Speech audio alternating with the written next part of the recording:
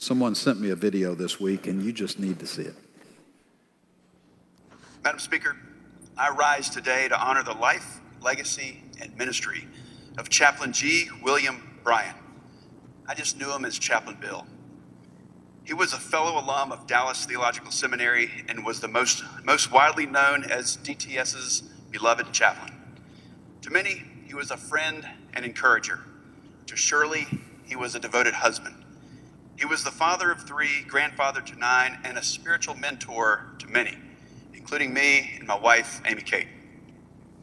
I'll never forget when tragedy struck my family a few decades ago that Chaplain Bryan was one of the first to reach out with comforting words, prayer, and follow-up. His role as chaplain served thousands every year, but when you saw him, you felt as if you were connecting with a best friend. Chaplain Bill was also known to play his trumpet with full vigor. As a student at DTS, I avoided the front row in chapel for fear that he might actually explode during the hymn, "All Hail the Power of Jesus' Name." Chaplain Bill, we will miss you down here, but we look forward to joining you in the everlasting song with your trumpet at full tilt as we crown him Lord of all. Those who don't know, Bill Bryan was the 3rd pastor of Grace. He was a pastor 7 years before spending 30 years as chaplain of Dallas Seminary, and he led worship here. He played that stinking horn here, caused permanent physical damage to all of our ears, and was one of the deeply loved guys. And it's kind of cool that he got something read about him in U.S. House of Representatives. Something good happened in Congress that day. So, Julie was at Covenant for many years as a principal, and so they named a pavilion after her. It's the Julie Wildman Pavilion. And Bill Bryan got a video in Congress. I'm hoping when I leave, you wave and say something nice to me. That's all I'm hoping for. Something real simple like that. Julie and I are introverts. You wouldn't know it, I know, but trust me, our home is like a tomb at times because we are introverts. And I want to tell you something about introverts. All of us introverts think we're superior to you extroverts. It's just the truth. We're all kind of arrogant. We think we're superior because you jabber on while we have enough good sense. And my dad always said to me, better to be silent and people think you're a fool than to speak and remove all doubt, right? So it just always seemed like being an introvert is a good thing. But Julie heard a speaker this week or somewhere, or heard it. I don't remember. I wasn't listening. But she saw something that said introverts think that they're introverts because they don't care what everyone else thinks. But he said, actually, many times introverts don't speak because they are too concerned what other people think, and therefore they don't want to open their mouths and remove all doubt. The reality is that we can actually, in our introversion, be hiding our foolishness and other things, which is kind of true, right? Because most of us don't want others to know what we're really like. We wear this face that we hide behind, which is the presentation that we would like to give. I've been reading a book. When you're from East Texas, you always announce that. And this one is by Brene Brown, who teaches at Cougar High, the University of Houston. And she has a number of great books. She's one of the most famous TED Talks of all time on shame. Really a fascinating lady. She's a recovering alcoholic. I forgot to say this in the first service. If you buy one of her books, there is profanity. But she is a believer. And I think has some of the really brilliant stuff going on. And the book on leadership, her point is that oftentimes leaders are hampered by their own stuff, their own lack of courage, their own fears, their own baggage, the shame that they carry with them. In other words, much of bad leadership is a function of being self-protective rather than doing what we could do, because it takes courage to do the right thing. In fact, one of my favorite old books on leadership is called Managerial Courage by a professor at Columbia University, and where he revealed that excellent leadership is often courageous, and it's not courageous because of other people. It's the courage of confronting our own stuff. Because oftentimes good leaders have to face their own fears and difficulties. And that reality is something that we all struggle with when we're in leadership. People look to us, and we have to live up to that, all knowing that we're broken, just like everyone else. The reality is that all of us are dragging stuff along with us. In Pilgrim's Progress, it was famously Pilgrim who carried the weight of his sin. But the reality is all of us carry stuff. Even us, before we knew Christ, scripturally, we carried the weight of our sin. And Jesus came and lived a perfect life and died on the cross for the sins of the world and was resurrected on the third day so that anyone place their faith and hope in him can place that burden of sin on his back. And his price that he pays our price so that we can have freedom from that burden, right? But the dirty little secret is that many of us keep dragging a lot of those burdens with us. And in fact, as all of us do to some extent, until we're freed from this body of flesh, we'll always have those struggles in our lives. We'll have the lust that so easily besets us. We'll have the greed that so easily can enter into it. We'll have issues of prejudice. We'll have issues of fear. We'll have issues of shame because of our history. Things we don't want anyone to know. Just for instance, none of us wants everyone to know what we're thinking at any one time, right? In fact, if they ever invent something where other people can know what we're thinking, that's a nightmare. Although some of you, I know what you're thinking right now, and I'll be through in about 30 minutes. Because we just want to be free of this stuff. You know, we want to be free of the temptations that cause us to be less than we wish we were. The Apostle Paul had the same problem. Romans chapter 7.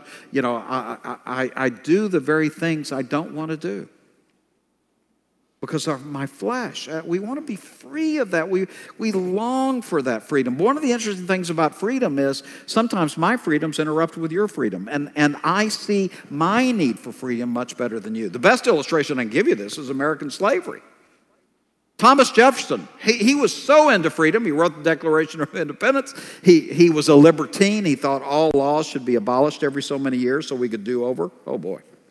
And yet he kept slaves and impregnated Sally Hemings and had children by them. I mean, what a horrible... He wanted his freedom, but he couldn't see that his freedom took away their freedom. We still have a struggle like that today with abortion, right? One side says it's the freedom of the woman to have control over her own body, and the other side, but there should be freedom for the baby to have a chance to live. So these issues of freedom, they define so much of who all of us are. They define so much of what goes on in our society, and the reality is that you and I struggle to be free as well. Free of our past, free of our failings, free of our weakness, maybe free of our reputation, maybe free of our fears that so often define us. In other words, part of the reality is the more honest we are, the more we realize that a lot of the problems we complain about really aren't caused by the things around us. They're caused by our fears, our shame. And it's our self-protection that bleeds over into others.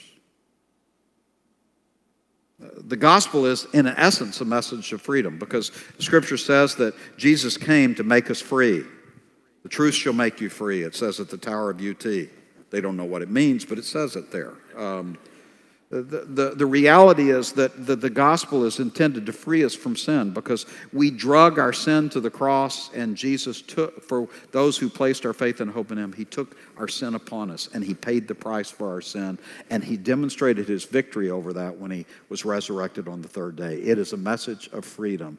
But then that raises the question, why aren't we more free? We're looking at the book of Luke.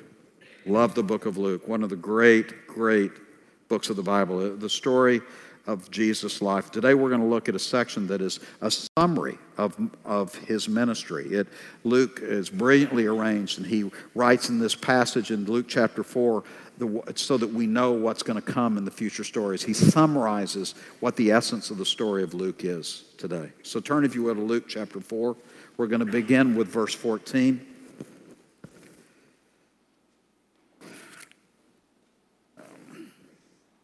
Can I make one other statement about freedom? We're offering regeneration. Regeneration is a program that was started at Watermark. They actually took Celebrate Recovery from Saddleback Church, and Saddleback Church took Celebrate Recovery from the 12 Steps of AA. We all steal in the name of Jesus, but I really think Regen is an improvement over the 12 Steps and CR because it is so driven in discipleship. I read the 12 Steps way back in high school and the big book, and I think there are facts in there that are revolutionary. We offer Regen as a way to walk through a 12-step program that's rooted in the gospel. It's in essence a description of what discipleship is.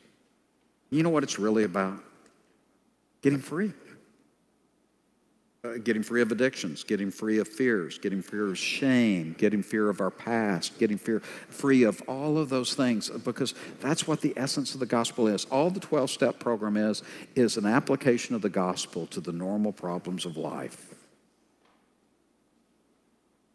So today, as we look at Luke chapter 4, I want you to see how this theme of freedom defines why Jesus came. Verse 14, the mission.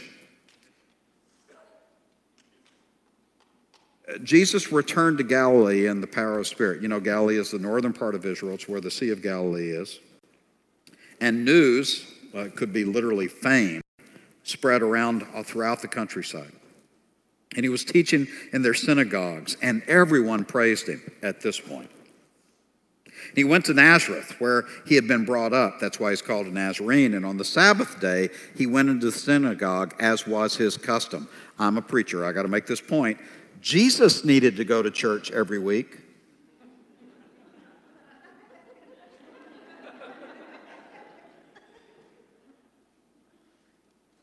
I'm just saying. And he stood up to read, and the scroll of the prophet Isaiah was handed to him. And unrolling it, he found the place where it is written, "The Spirit of the Lord is on me, because he has anointed me to proclaim good news to the poor. And he has sent me to proclaim freedom from the prisoners and recovery of sight for the blind, and set the oppressed free, to proclaim the year of the Lord's favor." He rolled up the scroll and gave it back to the attendant and sat down. And the eyes of everyone in the synagogue were fastened on him. And he began to say to them, "Today this scripture is fulfilled in your hearing." Now, Jesus is reading from Isaiah chapter 61, verses 1 and 2, and I think probably also stealing a line from Isaiah 58:6. The book of Isaiah is one of the most beautiful books of the Old Testament. Isaiah was a brilliantly educated man.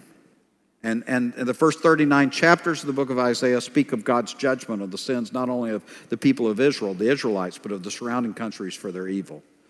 Because one of the messages of the Old Testament is that God, because of his perfect righteousness, cannot tolerate evil. He cannot compromise who he is by embracing our evil. And therefore, first 39 chapters are a testimony to God's unwillingness to tolerate it and bring punishment. Hopefully what? To turn people back to him. And then beginning in chapter 40 through verse 6, chapter 66, there's the message of salvation that he promises. And you have these multiple passages like Isaiah 49 and Isaiah 53 that speak of the suffering servant, this messianic figure who will come and bring salvation. The first aspect of salvation, which they understood in this prophetic material, is that he would bring salvation from the Babylonian captivity. The nation of Israel had been dragged off in captivity. They were experiencing ruthless abuse at the hands of the Babylonians, and they understood it to be political and economic. We will be freed. We will be finally set free so that we can experience what God promised the nation of Israel. That is, we will be great. And so Jesus reads this, and they immediately know what the book of Isaiah is talking about, and many of them are beginning to think, you think he is the Messiah, the one who is promised, who will finally fulfill all of those promises that were made to Israel, and all the way in Genesis 12 and Genesis 13 and Genesis 17, the Abrahamic covenant, and 2 Samuel 7, the Davidic covenant, and Jeremiah 31, the new covenant, all of these promises to the nation of Israel of the freedom that God will give to his people when they place their trust in him. And so these Israelites hear it, and their ears stand up and their eyes light up because they think, he's promising political freedom. But notice in the passage, there's more to. Now, a couple of things. Notice that there's very individual emphasis in this. The blind shall be given sight. The oppressed will be given freedom. In other words, as you read this, much of what is promised is that Jesus, we believe, the Messiah, this promised one, will bring individual freedom from all kinds of oppression, whether from without or from within. Freedom from disease, freedom from evil, freedom from all that oppresses. But let me give you a little explanation of what happens in the prophetic literature of the Old Testament. Oftentimes there is immediate fulfillment. Isaiah is promising the people of Israel will be brought back after the captivity, and that is fulfilled. But there is also a secondary, a future fulfillment. In this case, that there will be a king after the order, like a descendant of David, who will come and be the Messiah. And Jesus is reading this, and they understand that this salvation that Isaiah is speaking to is not only political and economic, but it is spiritual, and that he may well be saying that he is that Messiah to bring that freedom from sin. Ironically, when Jesus is reading it, there's a secondary fulfillment yet future, because he's coming as Messiah to bring salvation from sin, but he will not come as the king to establish the kingdom till a future time. And he'll speak of the kingdom of God later on. So Jesus reads this, and these are words that resonate because just as then, all of us are enslaved to something. Right? All of us have struggles with things around us and things within us. All of us lack freedom that we long for. If you're blind, you want to be able to see. If you're poor and oppressed, you want to be made free and to have the needs to meet your needs. But all of us struggle with things. On a deeper level, all of us have fears that we drag around with us. The book by Brene Brown makes an eloquent point of how often bad leadership is a function of leaders who are operating out of fear rather than for the mission. All of us have shame. We don't want to be embarrassed. We don't want people to see who we really are. We don't want people to know what we've really done. We all struggle with shame. We all have inadequacy. We're all bluffing, right? A quick story, when Julie became principal at the school, she'd come home, we'd talk about leadership questions, and we'd talk through her issues as she was managing the staff. And then after we'd done it for months, she finally looked at me one day and said, "You're making this up." I said, "Yeah." She said, "But I thought you knew." I said, "No, I'm making it up. That's all anybody does, right? We make it up, hope it works. If it doesn't work, we try something different. We don't announce, I'm making this up. We want people to trust us that we know what we're doing. But in reality, we're kind of making it up. We don't want people to see how inadequate we are." And Jesus comes into the synagogue, and he opens up the prophet of Isaiah, and he reads these passages and says, today is the day. The last one is particularly important. Verse 19, proclaim the year of the Lord's favor. Scholars are universally in agreement that that is a reference to the year of Jubilee. If you knew your Old Testament, and specifically the book of Leviticus, and of course Leviticus chapter 25, which many of you are reading this morning. In Leviticus chapter 25, there is the year of Jubilee. Every 7 years in God's law, the nation of Israel was called upon to have a sabbatical year. That's when preachers take time off. But in the nation of Israel, the point of it was that they would not plant the crops. God would provide, and they'd have to trust God for that whole year. And it allowed the land to be replenished and allowed them to experience trusting God in a whole new way. And then after 7 sabbatical years, the 50th year, they were called to have a year of Jubilee. And the year of Jubilee was 2 years in a row when they took a break, and the land took a break, and God provided. We don't know if Israel ever celebrated the year of Jubilee, but if you just hear about that, you've missed the best part. The year of Jubilee points to the salvation that God offers and the freedom he gives, because on the 50th year, some things happen which are radical. Now, I believe the Old Testament law is essentially a capitalistic system. There was personal ownership of property. There was the consequences. It's essentially a capitalistic system. But God had brilliant provisions to care for people. Many of you know that from the book of Ruth that they allowed for the poor to glean. They could go to the corners of the field and the owner wasn't allowed to glean from the crop. In other words, to pick up the extra grain. And the poor were given the dignity of going to work for themselves by the provision of that extra grain. And that gleaning was a way to care for people but allow them to have dignity. But the year of Jubilee is a deal breaker. It's incredible. You know what happened to the year of Jubilee?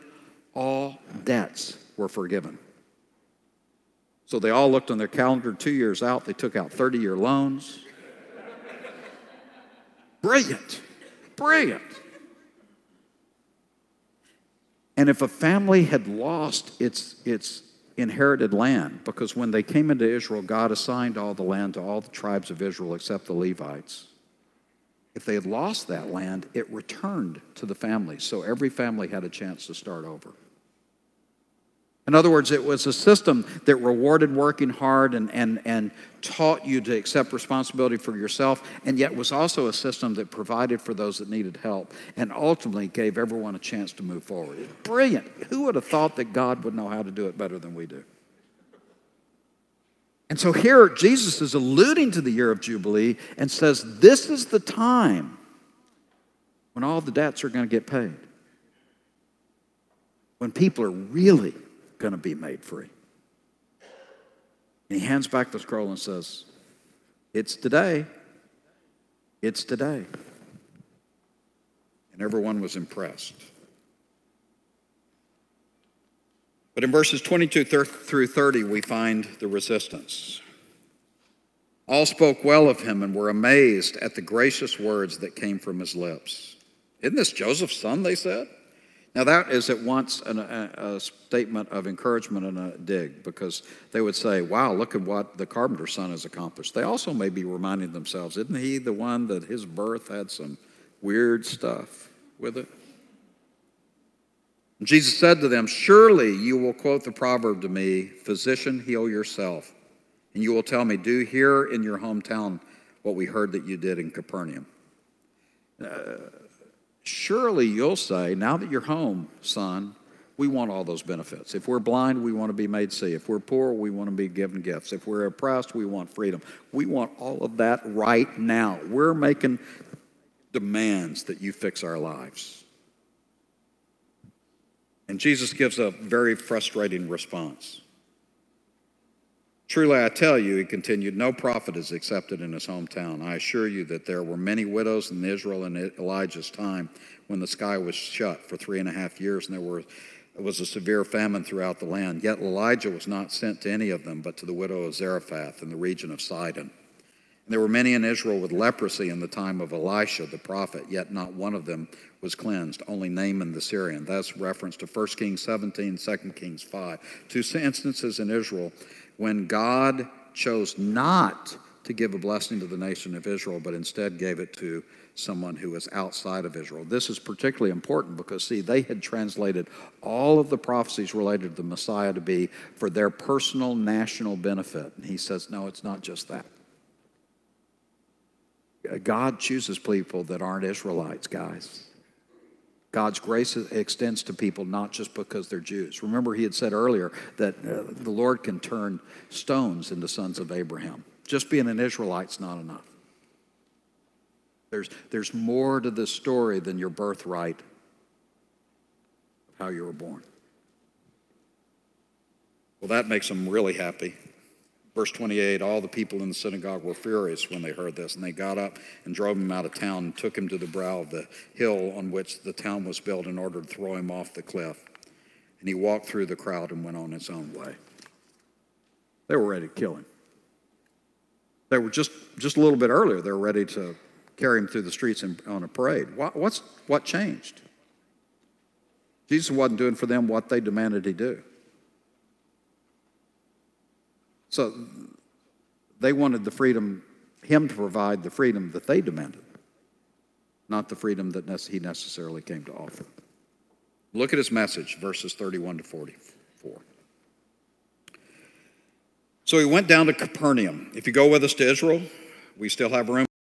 April 30th, not a sales gimmick, just reminding you, you will go with us to this town of Capernaum. It's one of my favorite stops. The old synagogue floor dating back to the time of Christ is still there, and the traditional site of Peter's mother's house is still there as well, where this miracle occurs. It's one of the coolest towns we go to. And on the Sabbath, he taught the people. And they were amazed at his teaching because his words had authority. By the way, scholars blow it completely on this because scholars say he spoke as one with authority, and that's what it meant. In other words, it's how he said it that made him have authority. I can speak with authority about things about which I know nothing. Ask my wife. You know? I mean, that's part of what we do. You know, we say, oh yeah. And sometimes after you've been married a long time, your wife will look at you and say, you have no idea what you're talking about. And you say, I know, but it sounded good. If it isn't true, it ought to be, as John Wayne once said.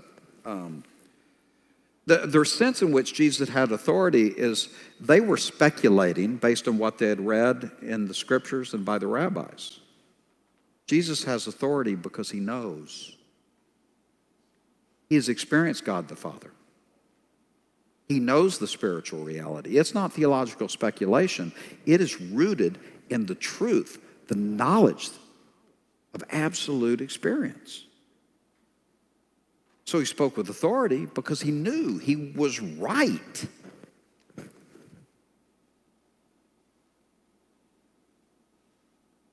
Verse 33, and in the synagogue there was a man possessed by a demon, an impure spirit. He cried out at the top of his voice, go away. What do you want with us, Jesus of Nazareth? Have you come to destroy us? I know who you are, the Holy One of God. Be quiet, Jesus said sternly. Jesus doesn't like devils, demons, revealing who he is, because that's not the best reference, if you know what I'm saying. Come out of him, and the demon went down, threw the man down before them all, and came out without injuring him. You know why that last phrase is important? Evil is always harmful. I used to tell my kids, sin is always stupid. It feels smart at the time. It even lies to tell you it feels good. But it's always stupid, and it always brings harm. God loves you so much that everything he commanded about you is for your benefit. Now, in our immaturity and in our lack of knowledge, we may think he's just ruining our lives, right? But the reality is, what God tells us, because he knows and because he loves, is absolutely for our good. And Satan, everything he asks us to do, as the angel of light, it will always appear good, but it's always destructive. So the abuse of alcohol, the abuse of drugs, sounds like it's going to be good, but what does it do? It destroys our life. Lust sounds like it can bring pleasure, but what does it do? It brings destruction. Greed sounds like, as I amass things, no matter what cost it takes, sounds good, but what does it do? It can hurt other people. The reality is, sin is always destructive. It's always stupid. God's word is always a blessing, is always for our best. Now, can God bless us even in our brokenness? Absolutely. That's what the gospel does. Thank God his mercy and grace still falls in love on us as we fail. But don't be confused. That doesn't mean that it's good to ignore his word, because Satan always is seeking to destroy us. That's what he likes.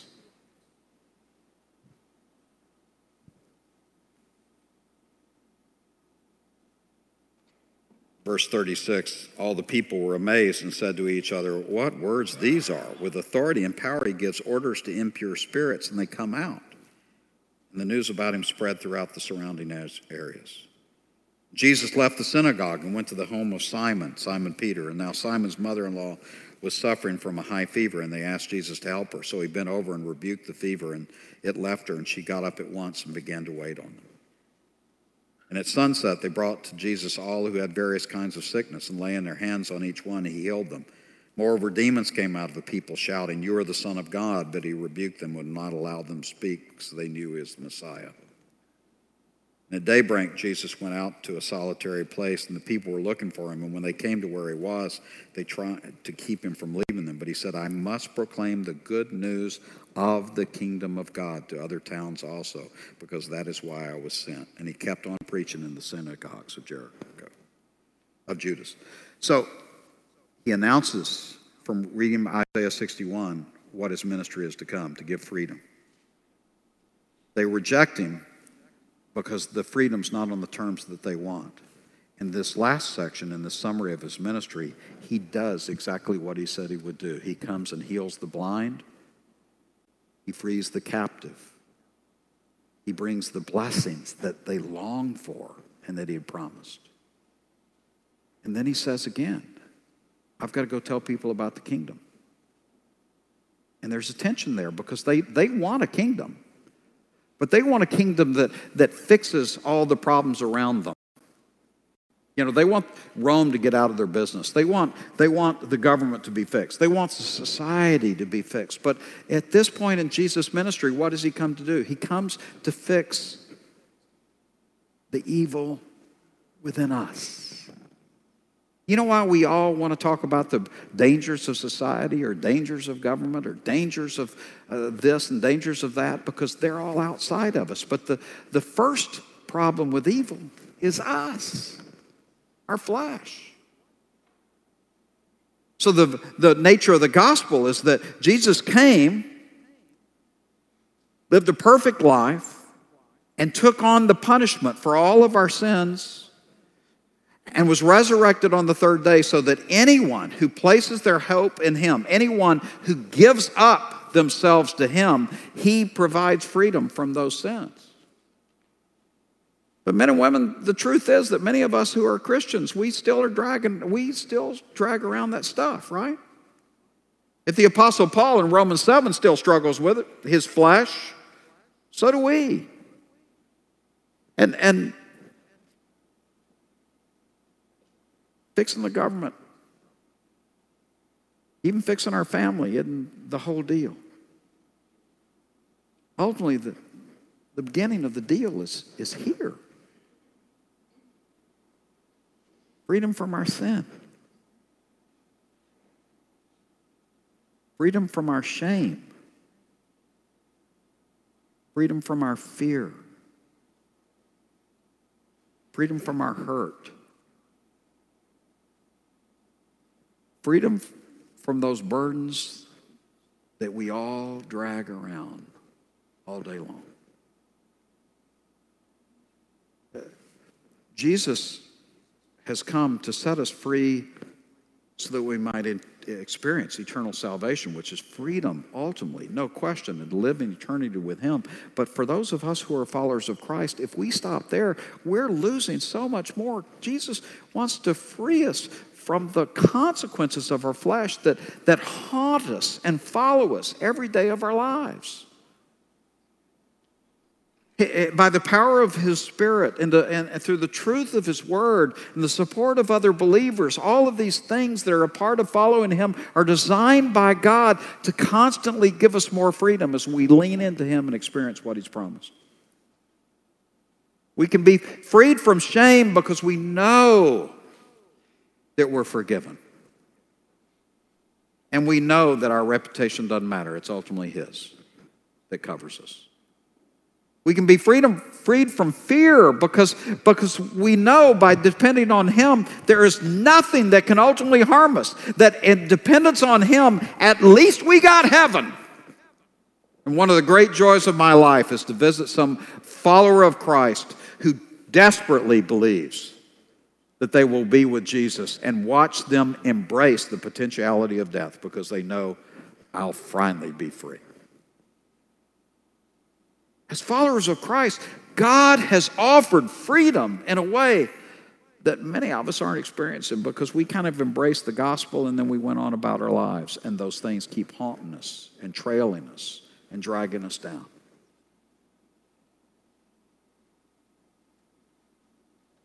But he wants us to be free indeed. There's nothing you have to fear if you know the one who's in control. There is no shame that you have to bear if the reputation of Jesus is your reputation. There's no lust that has to control you if you learn what it is to depend on him. My prayer for us as a people is that we first experience the freedom that salvation brings, but that also, as we grow closer to him, we learn what it is to progressively enter into more and more freedom, which means we have to admit we have the burdens so that we can continue to grow. The great disaster of a multi-generational church is many of us have known Jesus a long time, and we stop growing. And all that stuff is holding us back. I beg of you today. I beg of you. I urge you. Embrace what Jesus offers. Choose to trust him and the power of his Spirit. Choose to follow him and his way, which is always best. And choose to seek him. Because we were made, we were formed, we were created to have fellowship with him.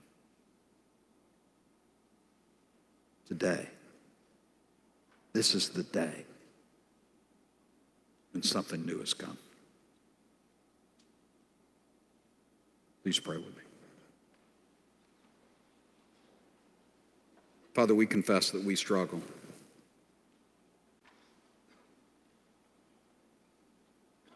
We confess that we aren't free. Lord, I pray that you would teach us what it is to experience the freedom in you that you made us for. In Christ's name, amen.